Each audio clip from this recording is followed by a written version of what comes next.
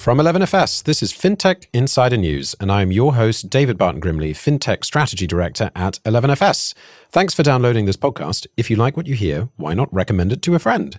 This week, we're talking Elon Musk plans to launch peer-to-peer payments on X, formerly Twitter.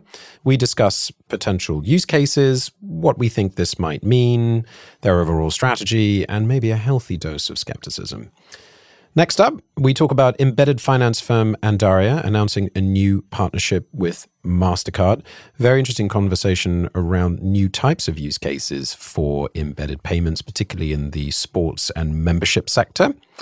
And then finally, watch out for those pesky potholes. Insurance claims are at an all-time high, according to Admiral. We discuss who on earth has actually claimed for a pothole, and we talk about my atrocious, useless sports car, which I'm sure everyone will be interested to hear. We get into all of this and more on today's show.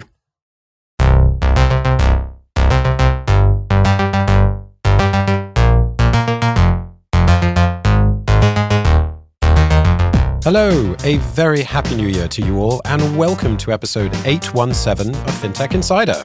I'm David Barton-Grimley, FinTech Strategy Director here at 11FS, and I'm joined this week on FinTech Insider News by three great guests who are here to break down the biggest news stories in FinTech and financial services. First, a big hello to my co-host, Rachel Pangian, Ventures Product Lead at 11FS. Rachel, what exciting top secret things have you been working on lately? I feel the whole thing with top secret means that I'm not sure if I'm allowed to talk about it, but I can say in Ventures, we have not had a quiet start to the new year. We are about to embark on 3 projects, all kicking off next week at the same time. So all hands on deck, all very busy and doing some new and interesting stuff. So yeah, you're just going to have to watch this space. Nice. Yep, it's a lot. And we're also delighted to be joined by Nirav Patel, CEO at Andaria Financial Services. Welcome, Nirav. It's great to have you here. Please tell our listeners a little bit about yourself and what you do at Andaria. Sure. Thank you, David and Rachel, for having me. I'm currently serving as CEO at Andaria, and in a nutshell, I think I've built, I guess, over my tenure here, a real passion about embedded finance. I feel the industry is kind of at the precipice of really evolving the landscape, but kind of not financial, maybe for non-financial businesses. At Andaria, my role revolves around kind of implementing and empowering the team to go and deliver our strategic vision. It's an exciting position that allows me to really explore kind of my entrepreneurial side while growing a business from its kind of very foundation. I'm kind of in love with the art of the start, if you like, and kind of really breaking some milestones and frontiers. I guess outside of my day-to-day, I'm an avid reader, but I guess the one thing I really believe in and really believe in what we're doing at Andaria is that culture is key in our organization. And the reason that's important, at least from a personal standpoint, is that culture not only kind of gets you through good strategy, but it actually can pull you through bad strategy. Really excited to be here today and really looking forward to diving into our discussion. Awesome. It's great to have you. And last but not least, and a big 2024 welcome back to FinTech Insider 4. I feel like I need a drum roll here. Jason Mikula, founder of FinTech Business Weekly. Welcome to the show. For those who still don't know, please introduce yourself to our listeners. Yeah, absolutely. It's great to be back. As you mentioned, I publish FinTech Business Weekly, which is a weekly newsletter focused on the latest in banking, FinTech, a lot of banking as a service related content last year. I imagine that's going to continue. Crypto every once in a while. So looking forward to the show. All right. And with that, let's jump into the news. So our main story this week, probably not too surprising to a lot of you, is X, formerly Twitter, to add peer-to-peer payments in 2024. And this one's from Payments. Elon Musk, who bought the social media platform for $44 billion last year, has previously stated his ambition to transform X into the everything app. The launch of the peer-to-peer payments is the first step towards X's move into finance. This comes less than a month after X announced 3 new money transmitter licenses had been granted in the US. X is set to revolutionize 2024 with groundbreaking products and services that will reshape how we connect, communicate, and transact, the company said. Musk was the co-founder of PayPal, which was bought by eBay in 2002, and then turned his attention to electric cars and rocket ships before his big money acquisition of Twitter, for those of you who don't know who Elon Musk is. Gosh, I feel like we have been waiting for this news for a very long time and also talking about it for a very long time. So here we go. It's finally happening. Jason, what's your reaction to this? I mean, I always a good start. If it were any other, more or less any other company, it would not be news that they had acquired 13 or 14 money transmitter licenses, right? They're still quite a ways off from having coverage across the United States, let alone coverage around the world to actually operate the kind of peer-to-peer payment platform that Musk is describing. Now, I'm like nervous to ever bet against him because, clearly satellites in orbit, Tesla, Boring Company, et cetera. But I mean, yeah, I think it's worth pointing out that 13 or 14 MTLs, does not a payment company make. And on top of that, the primary use case that is being discussed in the most recent reporting that you're citing is a peer-to-peer payment mechanism. One, there's plenty of these services that already exist in the United States, notably Venmo, Cash App, and Zelle, that basically, control the entire market. I don't really see what the competitive advantage here is, other than trying to sort of convince people who are already on X to use this capability, which I view as probably an uphill battle. And on top of that, it's also worth remembering peer-to-peer payments is not a money-making business. Venmo lost, hundreds of millions of dollars and I think continues to lose a lot of money operating that business. So I'm on the one hand, like, yes, I'm sure this is the story we're all going to be watching and talking about for the next year. But I remain, quite skeptical about, the success or sort of being accretive to X's, top line or bottom line revenue and earnings. Yeah, I hear you. I mean, I suppose at least we can credit him with apparently following through on his promise. Rachel, would you bank with Twitter? I mean, X, sorry, not Twitter. X. I mean, I can't say I would, but I am also, I know I'm one of those people who's particularly conscious about what I do with social media platforms and how I use them. I think, from an X perspective, we talk about he's following through on his promise. They said, I was reading their blog post, the big blog post that talked about peer-to-peer payments, and they said that 2023 was foundational and 2024 is meant to be transformational. But I think, to your point, Jason, there, it's still in its early days, and we have to also consider this with X's performance. Their valuation has shot down since being acquired. Moreover, their users have shot down. And so, yeah, great, try and set up this all-encompassing payments, everything app. But to whom? And with the aspirations to become like a WeChat or a super app in the regions where it's worked well, it's where there weren't really good conventional banking services.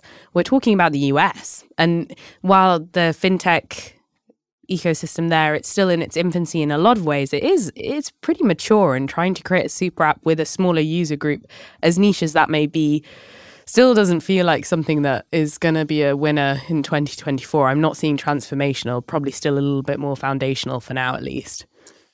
Yeah, I suppose what they might say is that, well, they have just such a phenomenally large user base that maybe the users of X would, naturally be inclined perhaps to use some of their P2P services because it's embedded with what they do. I suppose then the question lies, well, we'll do what for what purpose, as both of you have already said. I mean, it's worth noting that when X was actually Twitter, they had introduced tips, so users could send one-off payments. And that's definitely interesting, for the content creator community, but it's difficult to see how this completely differentiates. I mean, as a thought experiment, as a kind of a non-scientific survey in 2023, we asked people whether they would bank with Twitter, and only 17% yes, 83% of people said no. So yeah, it is difficult to see where this goes. Nirav, I'm keen to get your point of view in this from an embedded finance, point of view. And in some ways, this is, I guess, embedded finance. We're embedding payments into a content platform. How far do you think X/Twitter could really go? I think I would mirror the general thoughts of the rest of the room. I think foundational, by no means transformational. I think you touched on it. I think 17% is probably being quite nice as well, that would go and take that up. So for me, I think it's maybe where, as we said, the US market, it's a saturated market from a payment standpoint. I think that maybe curtails how far X can go with this. However, on the flip of that, let's take Facebook or Meta. I feel like that they would have a larger opportunity purely because of where they've been. And the example I tend to use is the marketplace, for example. So you go and buy something today, you're either paying in cash or a bank transfer. There, you could arguably see a use case because there's a material exchange of goods, services for cash or for payments. So I think there are opportunities from an embedded finance point of view on social platforms. I think where that gets interesting are less on your mainstream ones. I think the new ones that have amassed a following and want to enhance their product or service definitely has an opportunity, but it's generally a niche solution.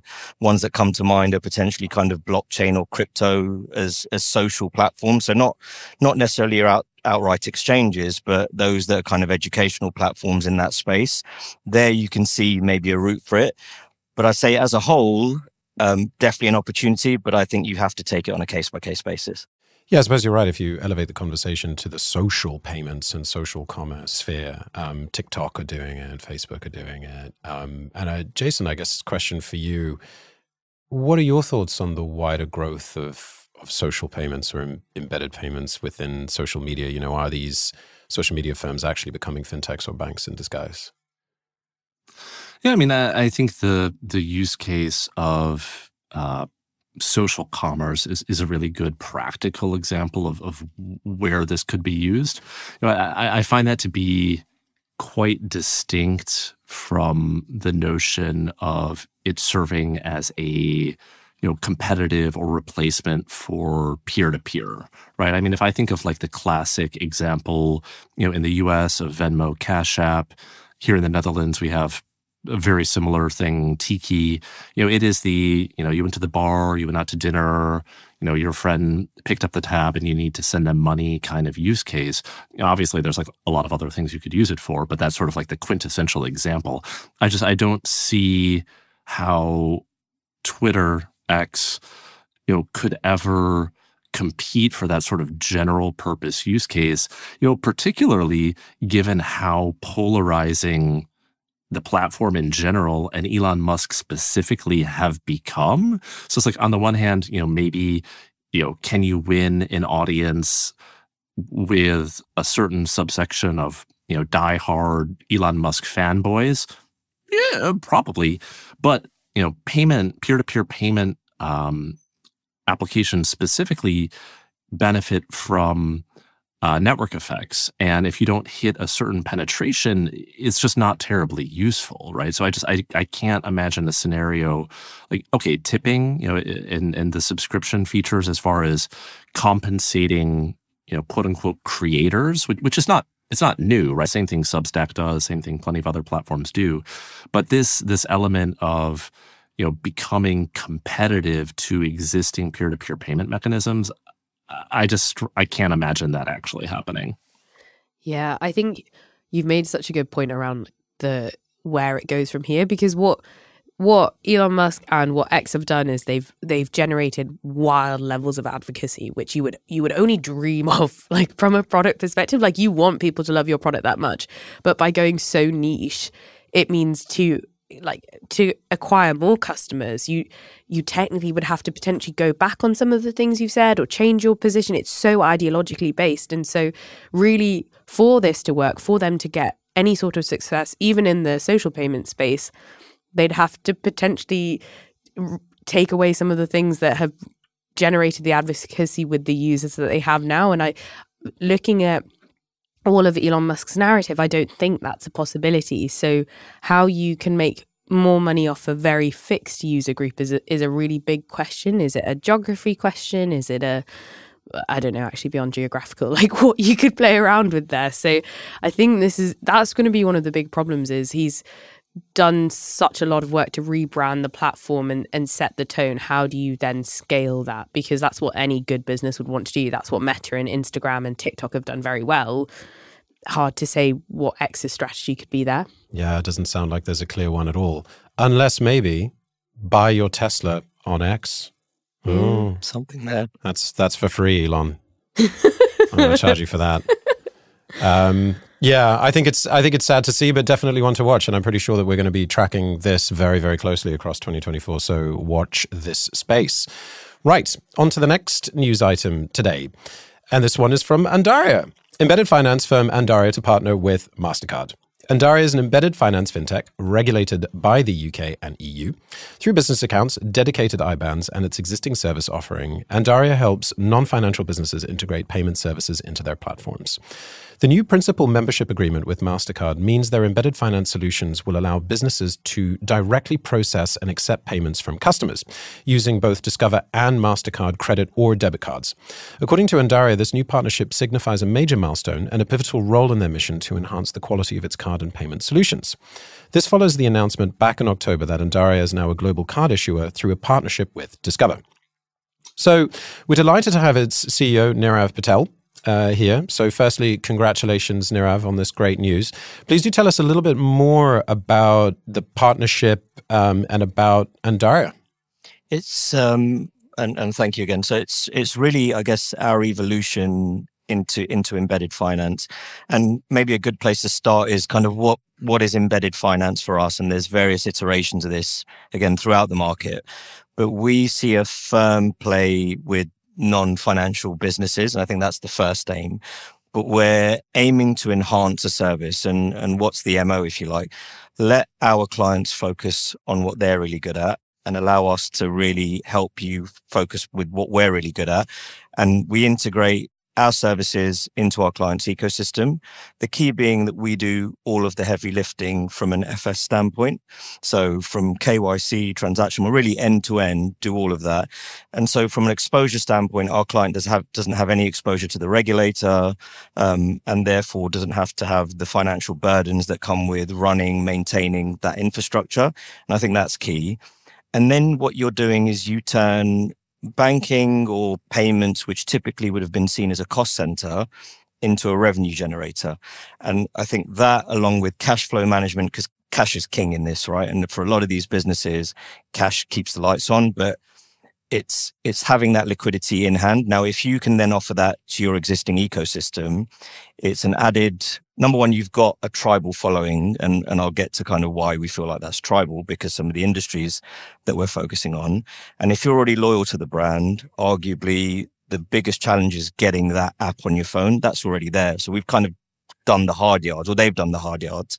And now we're giving them that additional product offering, which really goes and just expands the scope. Now, why is that important with something like MasterCard? Look, we are uber conscious of it. This is not your primary card. It's your secondary, your tertiary, but we get our clients to incentivize their clients to spend. And what's important is that they have multiple means to go and utilize that cash. So a global MasterCard or a global Discover card allowing you to go and spend anywhere you want effectively is now another mechanism to go and make a payment on top of your ACHs, your faster payments and your SEPAs. But you're now being rewarded by a loyal following to go and utilize that. Why is it important for the middle B? I mean, let's put the revenue piece to a side. You can now kind of get a handle and data on spending habits and enhance the customer experience. And it's utilizing that data in a smart way. And again, ensuring that it's all kind of compliant. And that's key as well. And that's the offering. And this partnership with both MasterCard and Discover really puts us kind of in the driving seat, looking at the way that we're looking at things. It's so interesting to see how embedding payments into customer journey flows really create that stickiness, I think, that you're referring to in loyalty and also in revenue, I suppose, by claiming interchange fees and managing liquidity in a more effective way. Which industries or sectors or specific use cases do you see the kind of biggest areas that are open for small businesses to use embedded payments? The beauty of this is it's arguably sector agnostic. Really, what are the key things? It's if you have a inherent following or a user base, then you're primed, and if you're ready and you understand the upside that this can bring, there is definitely an opportunity. Now, what I'm also conscious of is that Andaria can't aim kind of far and wide. We're very focused in our particular niches. So it's memberships and mobility kind of being really broad. And to go to that tribal bit, which I touched on earlier, it's actually fans. So there is nothing more tribal than a fan, right? If you've supported be it any sport, a club that you've arguably followed maybe as a kid or got into it at any point in your life, you've got them and you will follow that club forever, arguably. Now, that for me feels like is kind of really the target. The beauty of that is you can offer embedded payments at all levels. And what I mean by that is professional down to amateur, down to kind of, I don't know, kids martial arts lessons on a weekend, for example. You can do that in any iteration, and you enhance the overall offering. That's so fascinating. Sports institutions using payments as a mechanism and a vehicle for loyalty. Jason, what's your view on this news and I guess more broadly the opportunity with embedded payments? Yeah, absolutely. I mean, I think on this specific piece of news, particularly if you're a sort of fintech infrastructure provider looking to serve as an enabler for non-financial companies that want to add some kind of financial component, having that global coverage is important and is a real competitive differentiator, right? So if you're working, looking at like Stripe as an example, like what is one of the most powerful things for Stripe, about Stripe for merchants that use it? You don't have to think about, what is my customer paying? Is their account denominated in euros, dollars, pesos, something else? Where's their card issued from? You just drop in the code, drop in the widget, and you can accept card payments. So similarly here, by striking partnerships with card networks like Discover and MasterCard to enable that global capability, I would have to imagine that is something that is attractive for brands that operate globally that want to embed some of these capabilities. Thinking about embedded finance, at a wider scale, I think the comments Nirav made are exactly right. I mean, there's different use cases or different areas of business they have the potential to impact, whether it's reducing payment processing costs as a source of generating incremental revenue, increasing average order value, or that loyalty or retention piece. I mean, a very brief anecdote. I was visiting the U.S. over the holidays and went into a Walmart, which is not something I have frequent occasion to do. And Walmart has its own mobile app. It has a wallet embedded in it. And you can begin to imagine for a gigantic retailer like Walmart, if you can shift people from using card payments where you're paying, full freight interchange to loading a wallet where you now have this closed loop mechanism that lowers your payment processing costs and generates an opportunity to foster increased loyalty with those customers. So there are all sorts of interesting applications. And I really think in many ways we're sort of at the beginning of brands, and particularly, consumer-focused brands, merchants, really experimenting and understanding, how can they deploy these capabilities, both to reduce costs and increase, revenue and retention. Nirav, Jason mentioned Stripe there as well as an example of, a real big global company. And I think one of the things that comes to mind is the cost, particularly in building an infrastructure like this globally. With that in mind, what challenges have you encountered when trying to scale from a startup to becoming an international brand, or do you see coming in the future? everything under the sun. No, it's been a journey, but I think it feels like it's just getting started at the same time. I mean, to name them all, I think I'd be here all day, but from resourcing to infrastructure to the ability to go and scale up, having your systems being able to manage and handle volumes, ensuring that all of that is kind of, I guess, a foundational secure element to it from a cybersecurity perspective, ensuring that you're aligned from a compliance and regulation standpoint. I mean, the list is endless. But the beauty of it is that, again, I'll kind of trumpet the Andaria team. We've just got a team of fantastic individuals that come from a variety of different backgrounds that bring those strengths to the table. We're literally scratching the surface with this. I think this is that first step on the rung of the ladder, if you like. And in terms of what's ahead, I'm very, very excited. But this is literally just the start. Yeah, it's a big year for you. We haven't heard too much about sport, I've got to say, in talking about embedded finance and payments over the years, and it just strikes me as being such a fascinating and also huge potential market. I'd love to spend maybe a couple of minutes getting your thoughts a little bit more around how you see that growing. Sure. Now, let's I gave you the initial example of just a fan kind of utilizing the card for, let's say, spend outside of the club, but let's maybe bring that to a match day. And I'll use football as the example. Match day spend, what you want to do is ensure that you've got a read on how fans are spending within the stadium, for example. And this is more the data element of it. But you've got bar one that sells beer, you've got bar two that sells cider. You now get a read for, right, what's selling more, cider versus beer? And again, that's a very basic and silly example, if you like, but just having that data to hand. And again, for me, beyond the commercial element from a revenue standpoint, I think it's the value that data can bring. You can now then embed that into the football club's e-commerce site. We can then introduce various methods of payments for merchandise and gear. And again, going back to that reward element, every football club, for example, has, in some guise or another, a loyalty or a reward scheme. And if you can now marry the payments onto the back of the reward scheme, there's a natural play there. And now let's look maybe beyond that. Again, football, and I'll use kind of the UK. Football in the UK is not solely for the UK. It's a global sport, probably one of the, I wouldn't say the largest brand, but a huge following. Now, if you've got the ability to then have a fan that's arguably never visited the stadium, but is still an avid follower, and now they are gaining rewards by utilizing a card that's accessible in the States, for example, and they still are driven through the football club's app, there's an inherent fan following. And now clubs are spending millions to get out into the States. It's a captive market that they are aggressively vying for some positioning.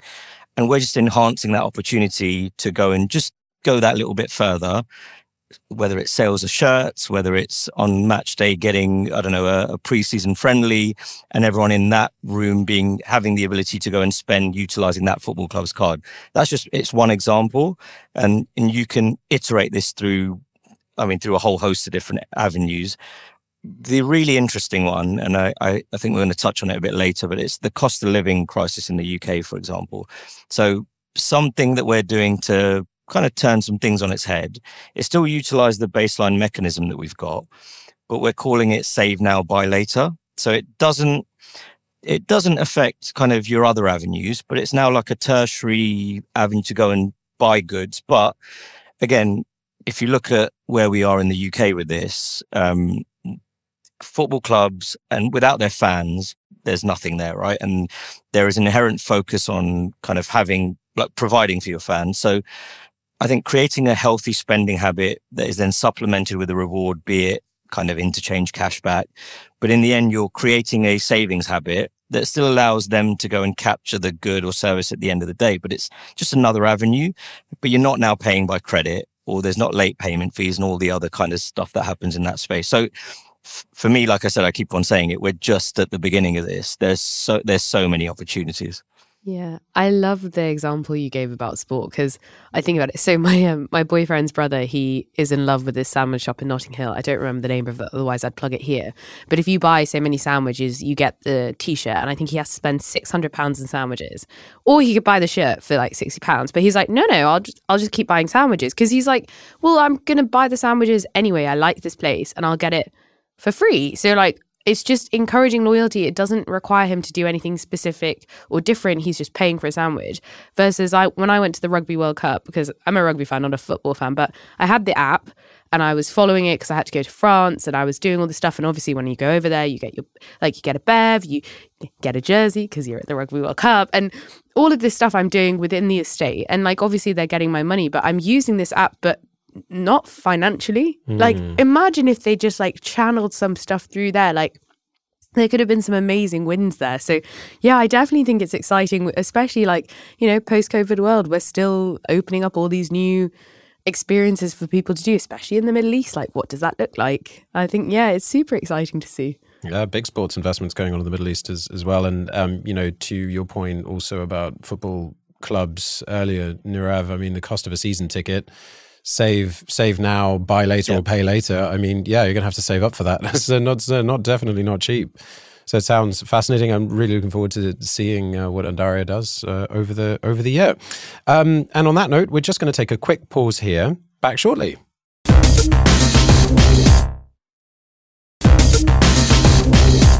And welcome back. Before we get back into the second half of the news, a note to go check our most recent FinTech Insider Insight show. 11FS CEO David Breyer is joined by the CEO of South African FinTech Stitch, and Andrew Escobar, formerly the Director of Open Finance of Canada's MX. The three of them discuss the current state of open banking, as many countries around the world begin to push for formal open banking regimes. They discuss use cases for open banking, how regulation will help countries embed open banking more effectively into financial services, and what the global potential really is. So go check out that podcast in our feed. It's the one just below this. Should be a really interesting discussion. Right, let's get right back into the news. So next up, and this is from Finextra, Revolut faces US class action suit over biometric data collection. The fintech giant is being taken to court in Illinois for allegedly violating the Biometric Information Privacy Act, also known as BIPA.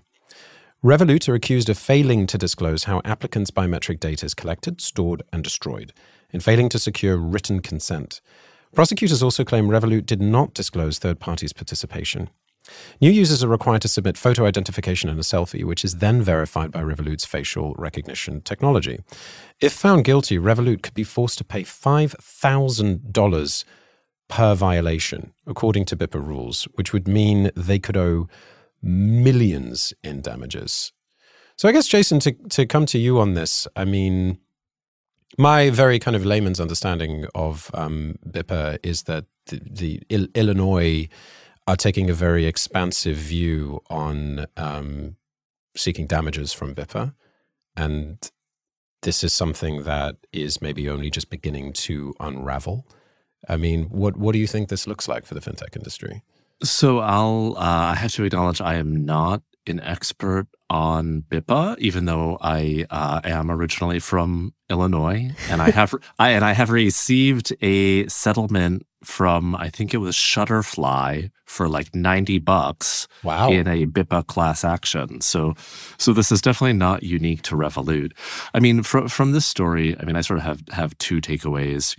One is, the United States is a really fun environment to do banking and financial services in, because functionally you have, 50 and some odds and ends, different places you're operating in. And you have sort of overlaying state and federal jurisdictions, regulations that you need to navigate. And so it's, certainly not unique to Revolut of running into some issue where, they perhaps were not aware or did not adequately tailor their product to meet statutory obligations in a specific jurisdiction. The fines, whether it is a government fine or a potential class action suit, to some extent, it's just the cost of doing business. you know? And even if a statute allows for a max of, in this case, $5,000 per violation, in reality, these things tend to get negotiated down, again, whether it's a civil action with consumers or one led by regulators. And so, I'm sure it's not a fun distraction for Revolut to deal with, but it is kind of just the cost of doing business. I am curious as sort of awareness of AI has rocketed in the past 12 months, to what extent, if we see incremental regulation around, things like how this biometric data is used, facial rec. But yeah, I would say it's neither new nor particularly surprising. I definitely feel with this, it's not like Revolut have gone out to be like, let's steal this customer's data and sell it on to other people. But I do think it says something in general about their approach to regulation, but also compliance and like all of this good stuff. Because we were at a behind closed doors with we had an event on KYC and the importance of like, not consumer duty, but essentially like consumer duty, like how we're looking out for consumers. And this is like, facial data is so important. It's like usually it's the thing that is so personal to you, tied to you. It's your information, and it should be correctly stored, taken care of, and like you should be able to evidence that as a business. That they don't have those kind of checks and balances in place, I think is just, it's more reflective of I don't want to say culture because that sounds really damning, but I think it is just the way Revolut do things. It's more like get stuff done, put it out really quickly. It's all really great stuff, especially looking at the new app. But I think this is where you see they haven't like dotted their I's and crossed their T's. And I think this is the disappointing thing, because I love the direction the app is moving. But to do really good business and really good product and create really good user outcomes, this is the stuff you should be on top of, because it's such an easy win. Yeah, this is something that's got to be terrifyingly complex for a fintech to wrap their heads around. I mean, Jason, to your point about all of the states that exist in the US and all having different regulation and all of the different compliance things that you have to bear in mind. I mean, this certainly isn't the first, and most definitely won't be the last. So I think probably the most highest profile privacy violation, shall we say, is Facebook's $650 million fine back in 2021. And Apple Pay have just started paying out after a 2023 class action lawsuit alleging they deliberately slowed down some iPhone models in the US. So it just feels like with AI, this is only going to get more complex to manage. I mean, Nirav, I'm going to come to you on this as the CEO of a fintech that has to bear this in mind. Do you think it's the case of, Revolut maybe being a little bit irresponsible, or is it actually a little bit more complicated than that? I think it's a bit of both. So touching on Jason's comment around navigating 50 states, and again, they're not navigating 50 states, but just the nuances between all of them. Like how do you even think about doing that? But again, if I'll put it on us, if we were to go and take on that mountain, if you like, I think you set yourself at the litmus test. Excuse me.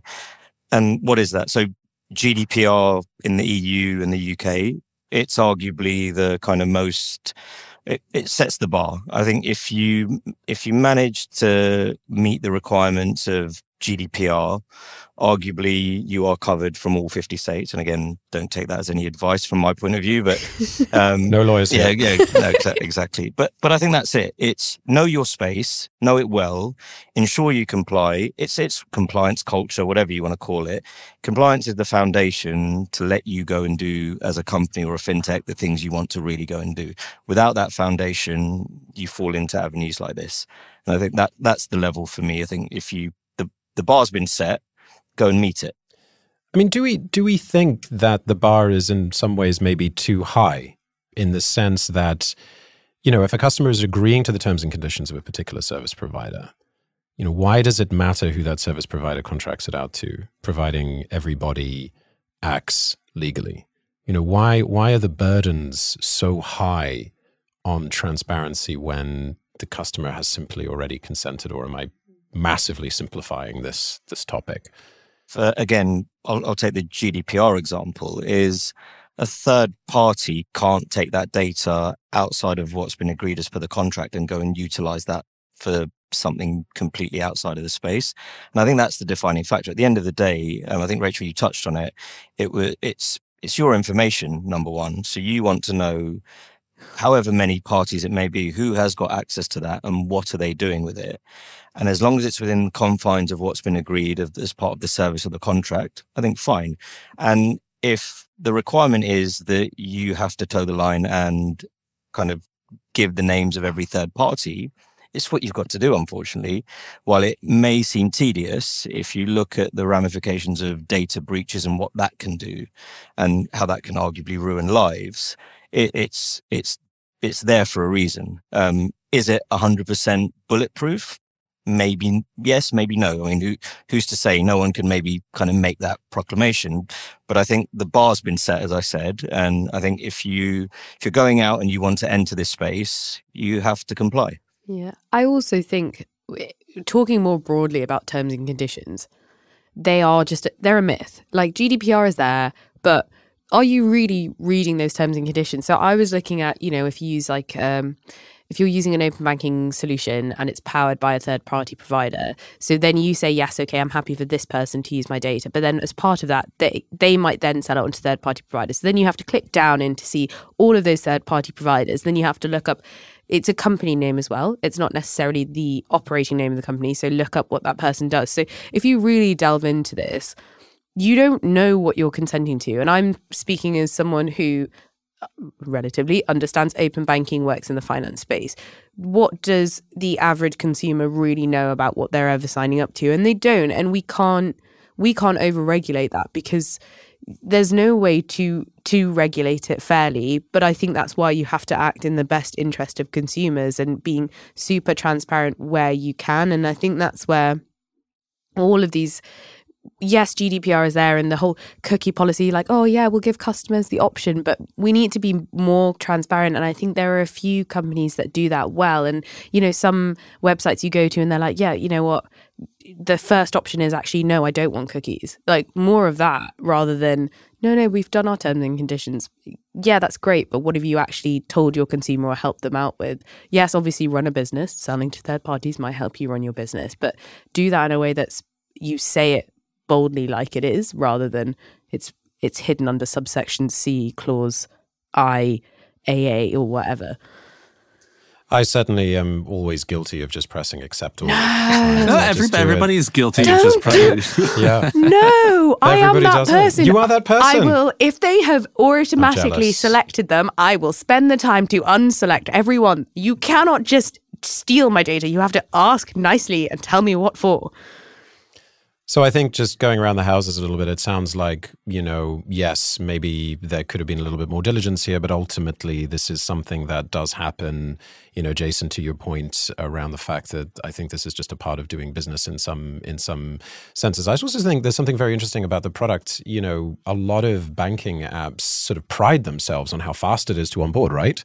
So this particular fine or violation seems to be due to biometric data. And, well, part of the amazing thing about the Revolut app is how incredibly fast and simple and easy it is to, verify biometrically. So that's another interesting thing. Yeah. And I think they're getting fined now because they're big. Like, that's the reality of being big, is that the regulator looks at you and they look a little bit too hard and then they're like, oh, there's a fine. And we're not talking about the fact that banks get fined all the time. This is almost just part of the operating cost. It comes with earning a load of money. And Revolut are doing that now. Their profitability looks excellent. Yes, they have high operating costs. I think I can't remember the exact stats from last year, and their administrative expenses have gone up. But the part of that, I think they factor this stuff in, and I think it shows them being a more mature business, being subject to the same standards, what that means for their banking license. Always the question every time we talk about them. I think it's still what this means for them getting their banking license. The more fines they have pre-license, how can they move into a position where they're like, no, we promise, we've adhered to everything, please give us a license. The standard is so high, especially in the UK. So I think work to be done on the on the compliance piece before they get there. And it certainly feels like privacy is going to be a big theme continuing in 2024. Right, moving on to the next news item, and this one is from Yahoo Finance. Barclays and Santander slash rates as UK mortgages get cheaper. Barclays have cut their 2-year fixed mortgage to just 4.1%, while Santander are introducing a 5-year fixed at 3.89%. The move follows other big lenders in the UK, including Halifax and HSBC, who also announced an interest rate cut on their products. The pricing war has been triggered amid growing speculation that the Bank of England will lower the national base rate this year. The base rate is currently at 5.25%, the highest since the 2008 financial crisis. So I feel like the whole country in the UK at the moment is sort of holding their breath. Rachel, is it time to start being optimistic again? I really hope so, because I'm a renter and I have a 5-year deed and I would like to not pay that deed and just buy a house. But the article states, this is just the latest in ongoing rates war between all the big banks. But, it is a great start to 2024. HSBC, Co-op, a few banks in the mainstream making some of the changes. But all of this has been influenced by the swap rates, which I think they sit around 4.2%, which is lower than the base rate, which gives us a little bit of wiggle room. But I think it's still short term for us to really see that, the longer term rate changes. We'll need to see the base rate shift. And they're predicting, I think I've seen a prediction that it might drop to 4% by the end of 2024. That's still a long way to go from our pre-COVID rates. And so I was reading a report by UK Finance, which has said I think 2024 will still see some of the fallout from some of the changes to the rate, but 2025 will start to see some of that lift off. So I think it's more a case of not to be optimistic just yet, but definitely to see, some positives coming.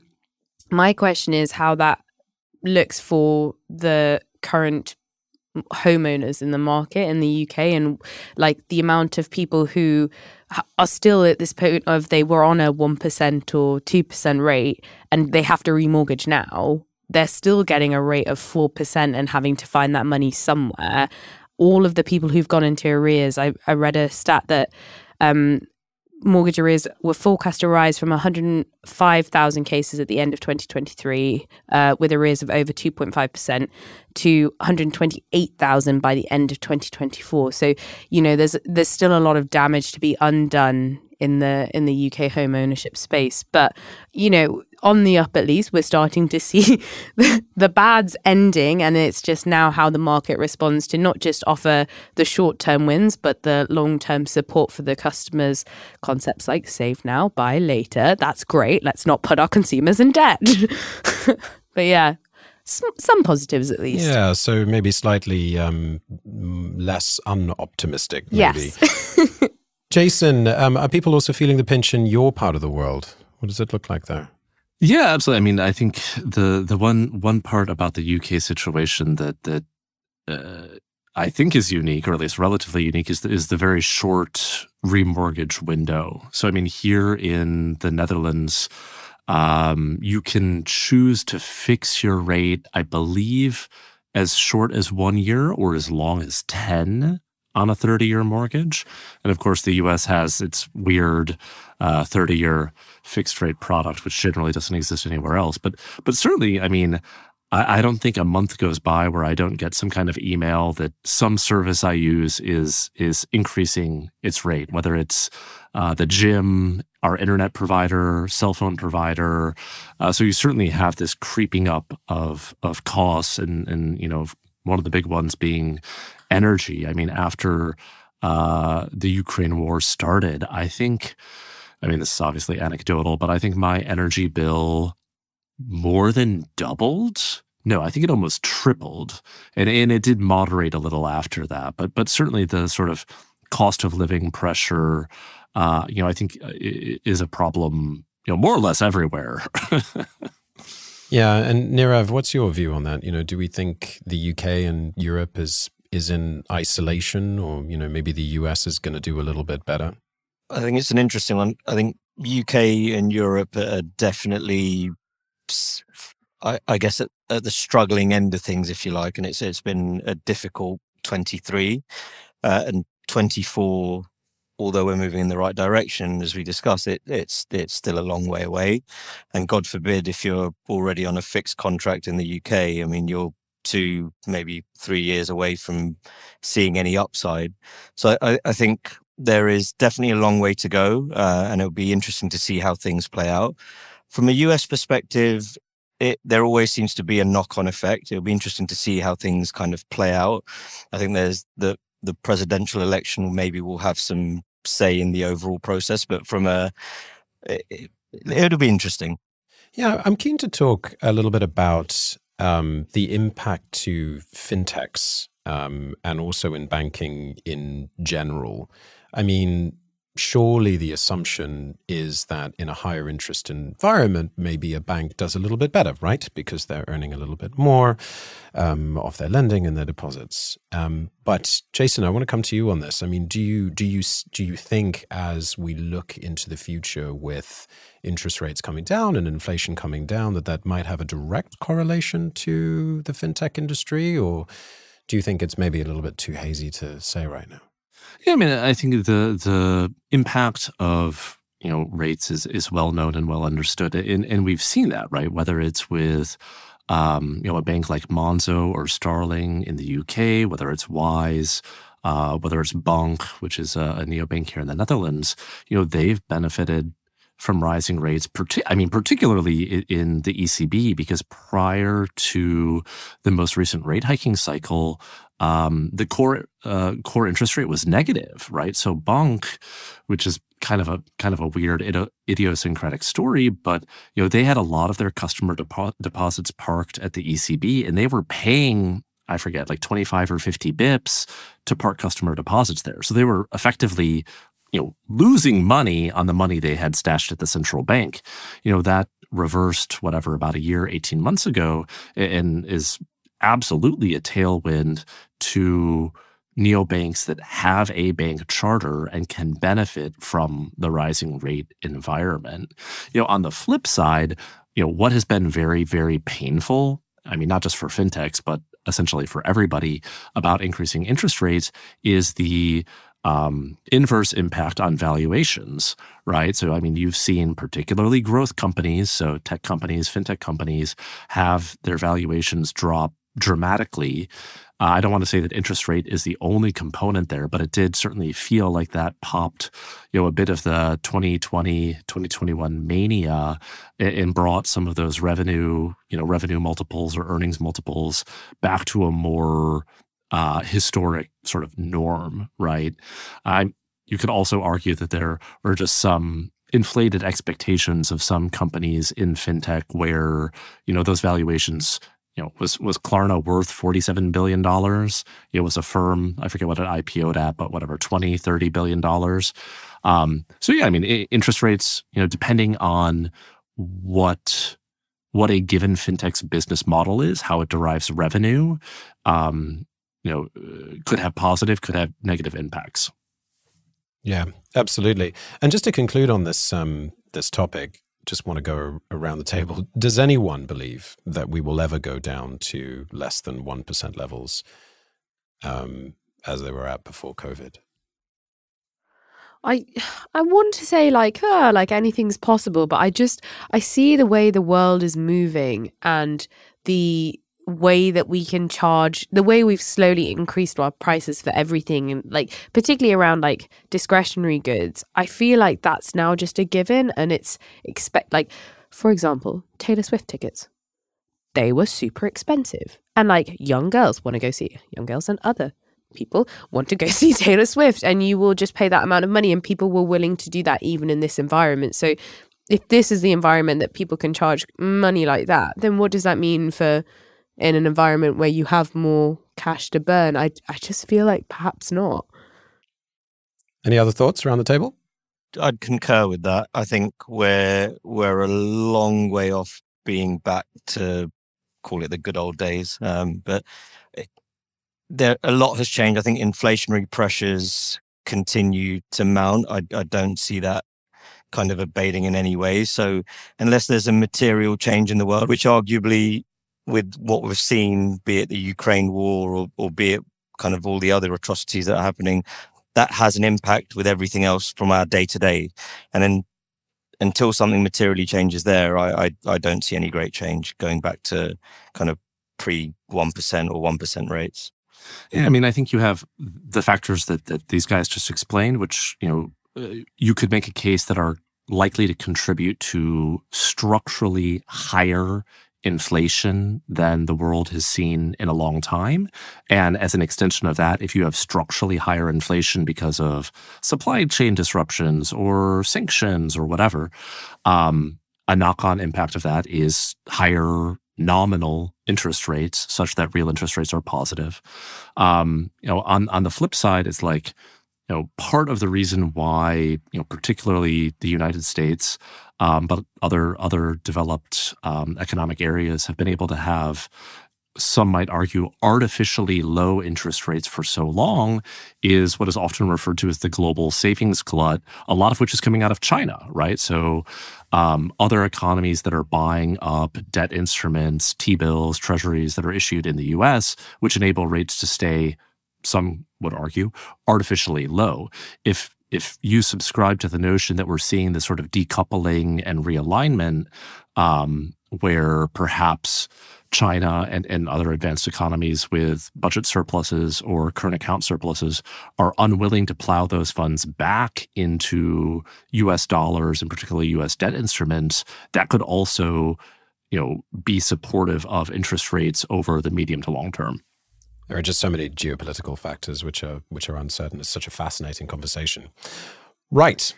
Okay, now for Big Click Energy. A quick look at some of the more click-worthy news this week. First up, Rachel, what do you have for us? Well. Crypto enthusiasts rejoice. The US Securities and Exchange Commission, or the SEC, approve new Bitcoin exchange-traded products, or ETFs.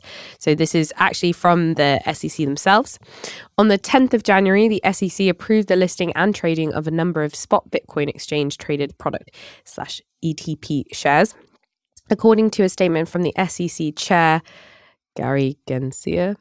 Sorry, Gary. I have often said that the Commission acts within the law and how the courts interpret the law. Beginning in 2018 and through March 2023, the Commission disapproved more than 20 exchange rule filings for spot Bitcoin ETPs. We are now faced with a new set of filings similar to those we have disapproved in the past. Circumstances, however, have changed. Based on these circumstances and those discussed more fully in the approval order, I feel the most sustainable path forward is to approve the listing and trading of these spot Bitcoin ETP shares. The Guardian and pretty much any newspaper at this stage has called it a watershed moment for the world's largest cryptocurrency and the broader crypto industry. And some of the approved ETPs are expected to have begun trading before this podcast even goes live. So I'm going to be honest. I consider myself a crypto skeptic, but even I have been keeping an eye on this one. The change in regulation has led to an increase in the value of Bitcoin and in similar currencies like Ethereum, which from 2020's valuation of $16,000 is now looking around $47,000 which is obviously, it's a hugely volatile currency. Let's not take that one for granted. But definitely shows that this was a moment where it was make or break for Bitcoin, and it definitely made. Analysts valuing the ETFs are predicting anything from $55 billion to $100 billion over the next 1 to 5 years. So again, it's a positive story, but it's clear that there's a lot of uncertainty ahead for the impact on cryptocurrencies and the consumers investing. The news heralds change in both two ways. One, broader participation, which would be great in theory, but also new ways to counter legitimacy concerns. Potentially, this could be the first in a number of regulators making changes in this space. Of course, still a lot of concerns from crickets. I'm going to start that again. Of course, still a lot of concerns from critics. The SEC itself still does not endorse Bitcoin itself, and there are ways to go to undo the damage from the illegitimate activities it finances. It does feel like this was pushed across not because they super wanted to, but more because they super had to. It's been a 10-year battle pretty much, and there are still clear risks it opens up by creating a a pathway to a fairly volatile currency to retail consumers who might not be super au fait with what it means. And so to me, this is exciting, but it sounds like all regulation with new changes, it comes a pressing need to ensure we're looking out for consumers. Excited to see what the answer is. But my favorite part about the story, which we haven't mentioned, is that X, our favorite platform that we mentioned early, got hacked, or the SEC account got hacked, and they leaked the news early, which then had an impact on the valuation of Bitcoin, which proves let's not F about with Bitcoin. Oh, X. They keep proving their value in all sorts of different places. It's incredible. The thing I thought about this, it might be good for my fledgling crypto portfolio, which is fledgling and terrible. But we would never advise anyone to make any investment decisions based on this podcast. Terrible. Yeah, thank you for that disclaimer, Rachel. Right. And now mine. Ant Group eyes up $200 million in an acquisition of multi-safe pay, and this one's from Finextra. China's Ant Group is reportedly looking to expand westward as it looks to buy the Dutch payments firm.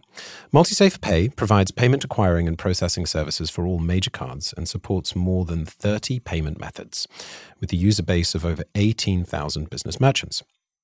Ant Group's other ventures include Alipay, Online Bank, MyBank, BNPL provider Huabei, and Singaporean payment platform 2C2P.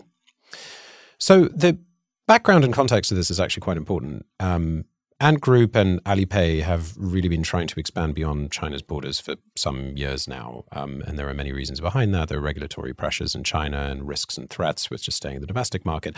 But also the fact that, you know, at least since the end of COVID and China's borders opened up a lot more, you've been seeing, you know, Chinese travelers traveling around the world and therefore using Alipay in all of these countries. And, you know, we've been seeing merchants bring on Alipay as a method for payment. So there's a lot of organic growth in doing that. And I certainly think that Ant Group have a mission to become a totally global provider. So I think it's really interesting to see. I mean, I don't know 100% for sure whether this is their first major investment in Europe, but it certainly is a significant one. And I think it is a sign of things to come. You know, they're also hiring significantly all over Europe. So this will be another interesting one to follow over the coming years. All right.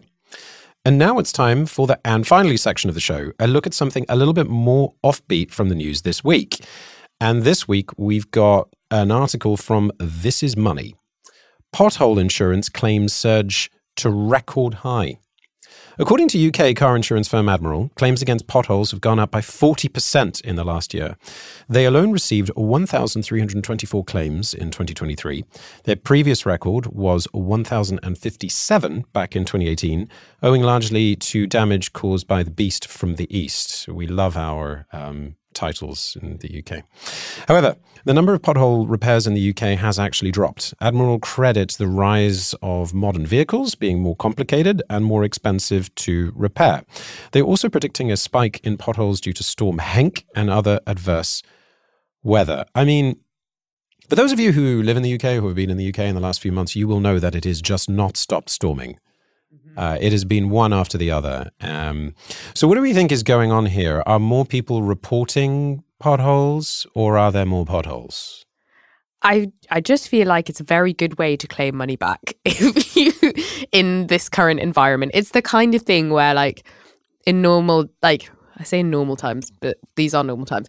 Like, back in the day, you'd be like, ugh, annoying, but I'll get over it. Whereas now you're like, no, bloody well fix this pothole, or, you know, actually compensate me for my time. And I think that's kind of how people feel, like a little bit frustrated that this is a broader point on the UK infrastructure. Like, we are just not designed for bad weather. Like, it snows a little bit, it rains a little bit, the trains are called off, the buses are diverted. Like, we're just not set up for this. And so I think people are probably a little bit sick of that, and rightly so. I myself had an incident with a pothole, although not in a vehicle. I just fell over one so deep in Glasgow that I tore my knee open so badly. Oh, wow. And the next week, the pothole was fixed. And I was like, can you even claim on a pothole like that? So yeah, I also would like to see them fixed. And no, I did not claim, but I should have. All the personal damage lawyers are now going to be calling you up, Rachel. It was years ago as a student. I didn't know any better. Take note, lawyers. Any other thoughts from the panel? Who's had to claim on a pothole damage? You know, I drove a car in the UK exactly one time in Edinburgh, and I'm embarrassed to say within about 5 minutes of driving this rental car, I had smashed the mirror off of it. That doesn't sound like the pothole. That was not the pothole. That was my my American not used to driving on the opposite side, and I have to say, here in Netherlands, pleasantly pothole free. So I will take a pass on the rest of this question. And the Netherlands has amazing infrastructure. Don't tell the Dutch that, though. They all think it's gotten worse over time, and right. Compared to what I'm used to, it's fantastic. The bar was so high for them, though. Like, now you go, like, I went to Copenhagen, everything was just so efficient. And I was like, continental Europe, like, travel infrastructure is so good. Nirav, we're not known for our good roads in the UK, are we? We're not. And my claim to fame on potholes is I managed to puncture a tyre once. And now that I know that everyone seems to be claiming, I definitely missed a trick. Foolish. Should have claimed. I actually did damage my car from a pothole, but because it's got a lowered suspension, the mechanic told me I was just a fool for buying a car with a lowered suspension in London, and then just told me off for 10 minutes. And then I got really scared and didn't claim. Is this your blue car, though? Like the very sustainable? Yeah. It's like a convertible. It's like a car that if you do any damage to, you're only ever going to get made fun of for it. So yeah, I possess the world's most useless car in London.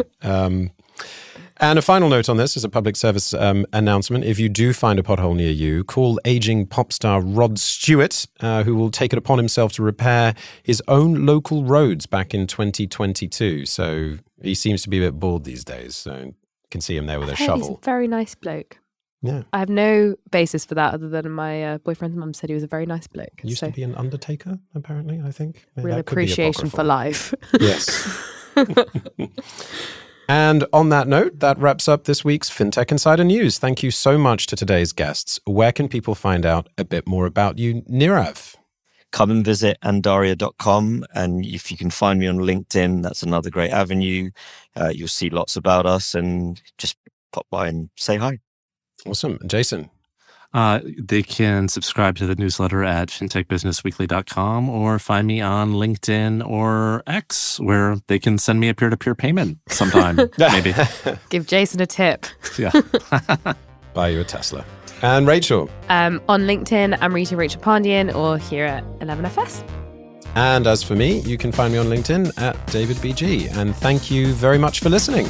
Join the conversation on social media or email podcasts@11fs.com. Thanks very much and goodbye.